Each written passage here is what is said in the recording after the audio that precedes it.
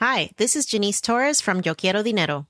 From a local business to a global corporation, partnering with Bank of America gives your operation access to exclusive digital tools, award-winning insights, and business solutions so powerful you'll make every move matter. Visit bankofamerica.com/banking for business to learn more. What would you like the power to do? Bank of America, N.A. Copyright 2024.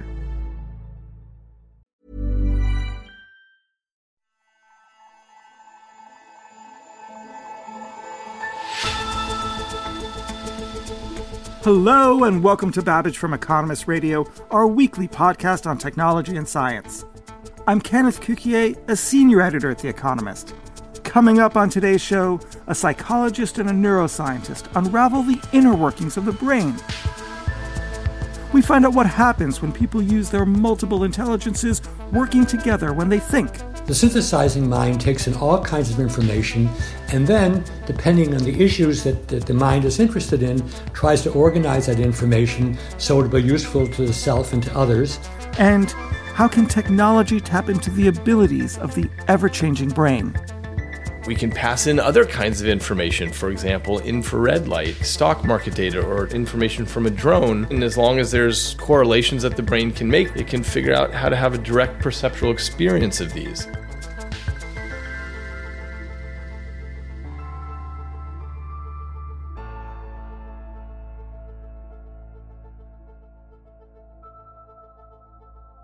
But first, the year 2020 hasn't exactly been one for frequent flyer miles. Most of us have been stuck at home, unable to jet away for work or holiday.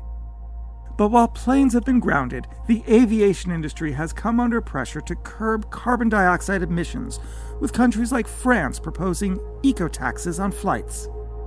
Aircraft typically burn kerosene, a cheap, dirty fuel derived from petroleum. It allows for inexpensive flights, but pumps carbon dioxide directly into the atmosphere. Can the airline industry go green by dint of the first element of the periodic table, hydrogen? What is certain is that the scale of the challenge is enormous.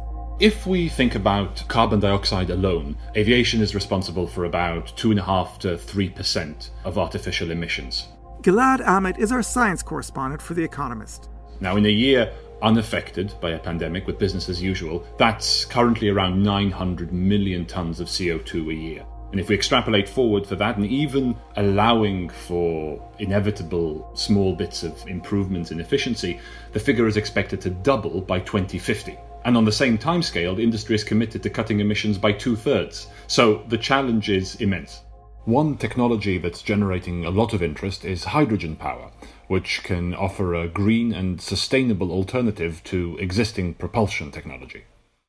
Okay, so how can hydrogen help? Hydrogen can be used to power an aircraft in 3 main ways, all of which result in a significantly smaller climate footprint than kerosene, which is the current fuel of choice. You can use it to power fuel cells, which, like batteries, can generate electric power. You can burn it as a fuel in a jet engine as an alternative to kerosene, or you can use it to generate synthetic alternatives to kerosene without the need to go digging up fossil fuels. And depending on which technology you choose for which aircraft, experts estimate it might be possible to hit those industry targets using hydrogen alone. So hydrogen has some great properties and it also has some drawbacks. In terms of how much energy it carries, it's phenomenal. It packs 3 times more energy per kilogram than kerosene, which means your plane can be much lighter, which is a definite plus. But it only has 1/4 of the energy per litre, which means your plane can be lighter, but it's going to be much bulkier. And for something that needs to glide seamlessly through the air, that's a real disadvantage. Also, if you want to make hydrogen usable as a fuel, you need to store it in its liquid state. And that requires conditions barely above absolute zero, which is not an easy thing to find room for on a plane. So give us the basic version on how it works. The simplest way for hydrogen to power a plane is in something called a hydrogen fuel cell, which can be thought of as a rechargeable battery, which generates electricity so long as there's enough hydrogen and air inside it. Those two gases are stored in containers They're separated by a thin membrane, which breaks up the hydrogen into positive charges and electrons, and then only allows the positive charges to flow through. Now, this causes a buildup of positive charge on one side and a buildup of electrons on the other, which are left behind. They can't go through the barrier. So those electrons can then be routed through a wire, which then carries them round to the other side, where they can be reconnected with their long-lost positive brothers. And that flow of electrons outside of the cell is electricity, which can be used to power a motor, turn a propeller, and make a small, light plane lift off. So how does the technology compare to traditional batteries? In many ways, they're similar. They can be used for many of the same functions. Batteries can power acceleration in a way that fuel cells can't. They don't have that same oomph. But batteries are much heavier and less efficient. So for very small planes or even sort of drones capable of carrying individual people, that isn't really a problem. But if you're talking about bigger planes with more passengers and longer journeys, the technology for batteries is just far behind even where fuel cells are. Now, you point out that hydrogen has been floated before, pun intended, as a potential fuel, but it hasn't panned out. So why not? What prevented it? It was the logistical challenges mainly. In the 1950s, the US Air Force funded a top-secret project called Project Suntan, which took place in the Florida Everglades, which tried to build a hydrogen fuel-powered plane. And they were able to build the engine, and their design is still inspirational for many people treading the same path today. But the logistical challenges of fueling the plane, providing the sort of transportation infrastructure for these cryogenically cooled capsules of liquid hydrogen just were not feasible. Didn't hydrogen bring down the Hindenburg? Now, you've just said the one H word that you shouldn't mention in the presence of anybody involved in the hydrogen industry. They react very badly to any mention of it. It's a very different way of making use of hydrogen rather than simply as something lighter than air. It's stored in very different conditions, which are much safer. Hydrogen is transported as a liquid all around the world without accidents. And there are also a couple of sort of safety features that hydrogen has. For one thing, it burns at much higher temperatures, so it's quite difficult for a fire to start. And because it's light and burns fast, in the way it's stored, it dissipates very quickly. So it doesn't really have time to set anything else on fire. But the aviation industry feels that they can actually finally use hydrogen. It's been considered by one company or another for a very long time. One of the biggest steps that is now being taken towards making hydrogen real is that lots of different sectors are taking an interest in hydrogen and making serious investments in its manufacture. Aviation alone probably doesn't have the spending power to make hydrogen storage, transportation, manufacture commercially viable. But with industry, home heating, all willing to invest in order to make hydrogen a usable fuel, then collectively there could be enough investment to lower the price enough for aviation to make use of it. And there are signs that this technology is being developed. In September, for example, Airbus, one of the world's leading manufacturers of aircraft, unveiled something that they call their Zero Emissions or Zero E project, which are new concepts for airplane designs which would be powered both by a hydrogen-burning jet engine and hydrogen fuel cells, and could carry upwards of 100 passengers, which they're hoping to have these available by 2035. And there are rival technologies that are vying to power big planes too, aren't there? In terms of the sustainable options, the most sort of well thought of at the moment are what are called sustainable aviation fuels.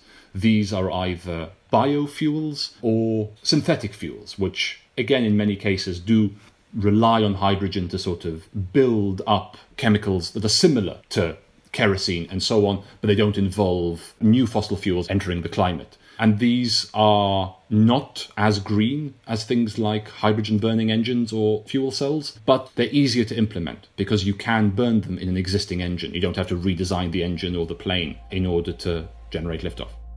Gilad Amit, thank you very much. Thank you, Ken. For more analysis like this, subscribe to The Economist. Just go to economist.com/podcast offer. It's a great festive gift, too. So once again, that's economist.com/podcast offer. And don't forget to tell them Ken sent you. Coming up, a psychologist and a neuroscientist lift the hood on what's going on in our heads. Hi, this is Janice Torres from Yo Quiero Dinero. From a local business to a global corporation, partnering with Bank of America gives your operation access to exclusive digital tools, award-winning insights, and business solutions so powerful you'll make every move matter. Visit bankofamerica.com/banking for business to learn more. What would you like the power to do? Bank of America, N.A. Copyright 2024.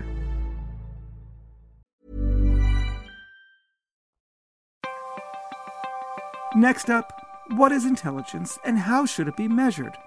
IQ tests were first created more than a century ago, and they're still widely used as a measure of an individual's mental ability. But screening for general intelligence in this way is highly controversial and has long divided scientists. The Harvard psychologist Howard Gardner is a leading thinker on cognition and mental development. He came to fame in the 1980s with his theory of multiple intelligences. It's the idea that people have spatial and verbal and even interpersonal intelligence, not just the logical sort favored by standardized tests. Since then, he's been working to expand the scientific understanding of the ways humans process information. His latest book is a memoir of that effort and its continuation. It's called, appropriately enough, The Synthesizing Mind. Multiple intelligences is a concept that I came up with in the early 1980s. My theory is based on research from a number of different areas, including brain studies, and I claim the human mind is better described as a set of several different computers, which I call the multiple intelligences, and they range from linguistic and logical mathematical, which is what IQ tests look at, to understanding of yourself, understanding of other people, musical intelligence, bodily intelligence, spatial intelligence, and the ensemble, I think, is the right way to think about the human mind, whether you're in education or in business or just trying to understand the people around you and yourself. Now, it's been over 25 years, and I wonder if the ensemble approach is really well understood, because the IQ test still exists and standardized tests look at language and at mathematics, but not at other abilities. Do you feel that your life has been an abject failure in terms of the adoption of multiple intelligences? No, I actually think that it's surprising to me to what extent the idea of different kinds of intelligence, whether they're called social or emotional or artistic intelligence, has become part of the language really all over the world. Look, if you're trying to predict how someone's going to do in a certain kind of school and you have an hour to do it, an IQ test or an SAT is a reasonable measure, because after all, language and logic are still foregrounded in all the schools that I know about. But if you're trying to think about people in your own life, if you're trying to think about the workplace, if you're trying to think about leisure, if you're trying to think about what to do when you're stuck in a pandemic for months, then the IQ test is really of no help at all. And that's where a broader, more capacious view of intellects is really at a premium. Well, actually, let's drill down at that for a moment and think about education in the time of COVID. The pandemic has changed the way that we're schooling our children and the ways that children learn. What does that mean in terms of multiple intelligences? Do you see some sort of validation in your theory that can be applied today? I think that we're very fortunate to live in a time when we can communicate with all different kinds of media. The one other thing I would say is that when you're an adult and you're pretty well motivated, you can probably learn a tremendous amount of things simply online. But the younger you are, the more you need social kinds of support from other people. And I think their learning online is not enough, whether you have teachers or siblings or relatives or parents who are involved in day-to-day learning is very, very important, because learning is not simply what you get out of a book or what you get out of a speech, but what you get out of a social setting where we're communicating all kinds of information in all kinds of ways. You and I are talking, but auditorily we could do a lot better if I had maps and charts and music and so on, but we're doing what we can through the audio channel. Okay, so let me take that and flip it in the other direction and say that as artificial intelligence continues at this breakneck pace throughout society, whether human intelligence might suffer. Do you feel like we'll be losing any of our intelligences because of technology? I wrote the book A Synthesizing Mind because I was convinced that in the 21st century, a synthesizing mind is the most important mind. I'm perfectly happy to have AI do the number crunching. In fact, it does it for me like everybody else. But the decisions on what to investigate, how to investigate it, and then crucially, when the answers come out, what to do with those answers, those are distinctly human things. The synthesizing mind takes in all kinds of information and then, depending on the issues that the mind is interested in, tries to organize that information so it'll be useful to the self and to others. And then, importantly, makes recommendations of what to do for the wider society. But I don't want to live in a world where the decisions of what to look at and then how to make sense of the answers you get will be downloaded to some app. And psychology, my own field, has done almost nothing for teaching synthesizing, and I know why. Synthesis takes a long time. It's very difficult to capture it in a short answer test like an IQ test. Darwin is one of the great examples. Darwin went on the Beagle around the world when he was in his 20s. He didn't publish on the origin of species until he was in his 50s because it took 30 years to do all that synthesis. Now, we're not all Darwins, but to understand that process takes a long time. Okay, I can't object to that. However, I could sort of ante up and say, if it is indeed so important, why do you not classify it as a form of intelligence in its own right? Great question. And the answer is because I think the synthesizing mind draws on the different intelligences which each of us has, but the way we synthesize differs based on the problems we're looking at and the way our mind works. So to be specific, while I'm a fairly typical scholar in language and logic, my synthesizing benefits tremendously from musical intelligence and from naturalist intelligence, because I see works of scholarship very much like a symphony or concerto, a complex tapestry which needs to be woven together in a sensible way. And as I do groupings, which are necessary for synthesizing, so what I would say, Ken, is the synthesis is what happens when all your intelligences are used maximally to understand what you want to understand. If you want to call that a separate intelligence, that's fine with me. Now, whether your mind tends towards the linguistic or the logical, the spatial or the emotional, it is never static. This is most evidently and miraculously seen after an injury. Our most intricate organ works around wounds, generating new neural connections so that a person may relearn how to walk or perhaps talk. This extraordinary ability to write and rewrite synaptic pathways is present in everyone, all the time. It goes by the name learning. And what we learn and how we learn it continue to shape neural development over our entire lives. Every moment of your life, your brain is changing. You've got 86 billion neurons and 0.2 quadrillion connections. David Eagleman is a neuroscientist at Stanford University and one of the world's foremost thinkers on how cognitive science influences technology and how those inventions will shape society. His latest book is Livewired, the inside story of the ever-changing brain. These are constantly changing the strength of their connections and unplugging and replugging and seeking and so on, like a dynamic electric living fabric, changing to absorb the experiences that you have. And in the field of neuroscience, we typically call this brain plasticity, but that word came about because the great psychologist William James was impressed at plastic molding, that you could push something into shape and it would hold that shape. But what's actually happening under the hood is far more than just, making something and holding it there. Here in Silicon Valley, all we ever talk about is hardware and software. But a live-wired system is one that's constantly changing itself and rewriting its own circuitry all the time. David, I was immediately hooked by what you call the Mr. Potato Head model of brain function.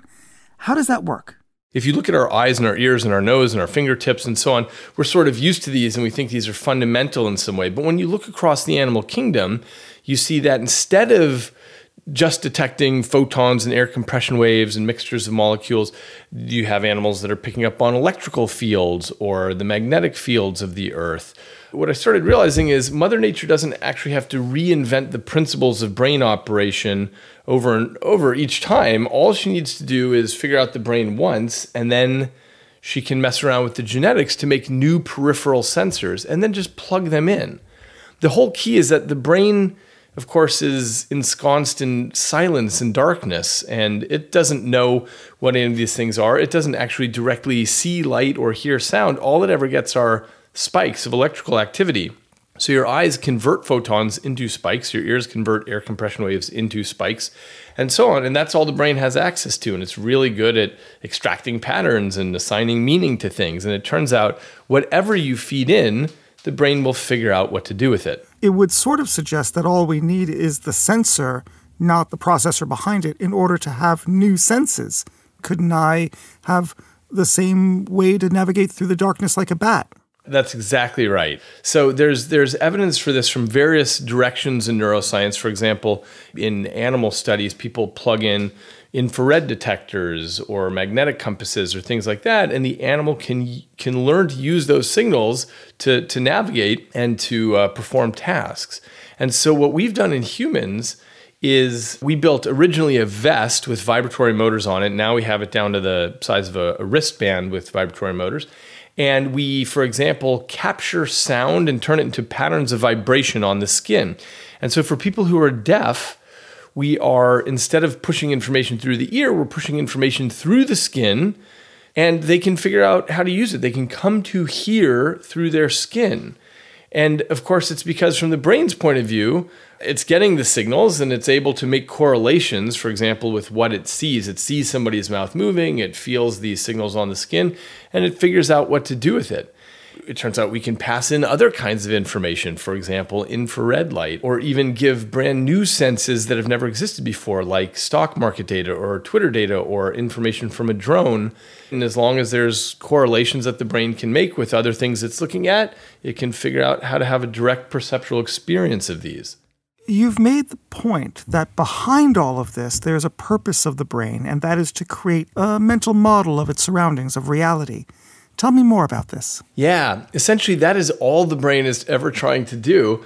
Locked in its dark throne room, it's just trying to figure out what information is coming in and what can I do with my body to interact with the world that way. So it's always trying to make an internal model. And by the way, one of the things that I think is so interesting about 2020 is our internal models, most of us for the first time in our lives, aren't working so well. Suddenly the pandemic comes along and we're knocked off our hamster wheels. Everything is now something to be re-examined in a way. And so as terrible as 2020 has been for almost everybody in terms of stress and anxiety and depression and so on, the one silver lining is it actually gets our brain to do some extra work, which it turns out is the most important thing you can do to stave off dementia, is put your brain into challenging situations where it has to figure things out afresh. Okay, I find it so optimistic that the brain has these capabilities. You sometimes brush your teeth with your other hand, and you sometimes drive through routes that you would not normally take for the purpose of challenging your mind. But I kind of feel like it's the same old me. How can I personally get better? You know, it's fascinating, this thing that we feel like it's the same old us, because in fact, you change every day. But yes, the way to, constantly make sure you're changing yourself is simply by seeking things in the realm between frustrating and achievable. Because the brain is trying to make an internal model of the outside world, as it gets better and better at it, it gets less and less plastic. You're not making as many changes. In order to keep change happening in the brain, you have to put yourself into novel situations. And so, the pandemic is something that happened to us, but there are a million things to learn and skills and pieces of knowledge and so on. And so running a podcast where you invite guests on to talk about their things is a terrific way to keep the system going, keep it plastic. Fantastic. So we are going to make all of our listeners smarter by having you on our show. David Eagleman, thank you very much. Great. Thank you, Ken. Thank you for listening to Babbage. While you're with us, please give us a 5-star rating on Apple Podcasts or wherever you listen. And be sure to share with listeners what you like about the show. If you want to contact us, please email us at radio@economist.com. We'd love to hear from you. I'm Kenneth Cukier, and in London, where I'm thinking about thinking, this is The Economist.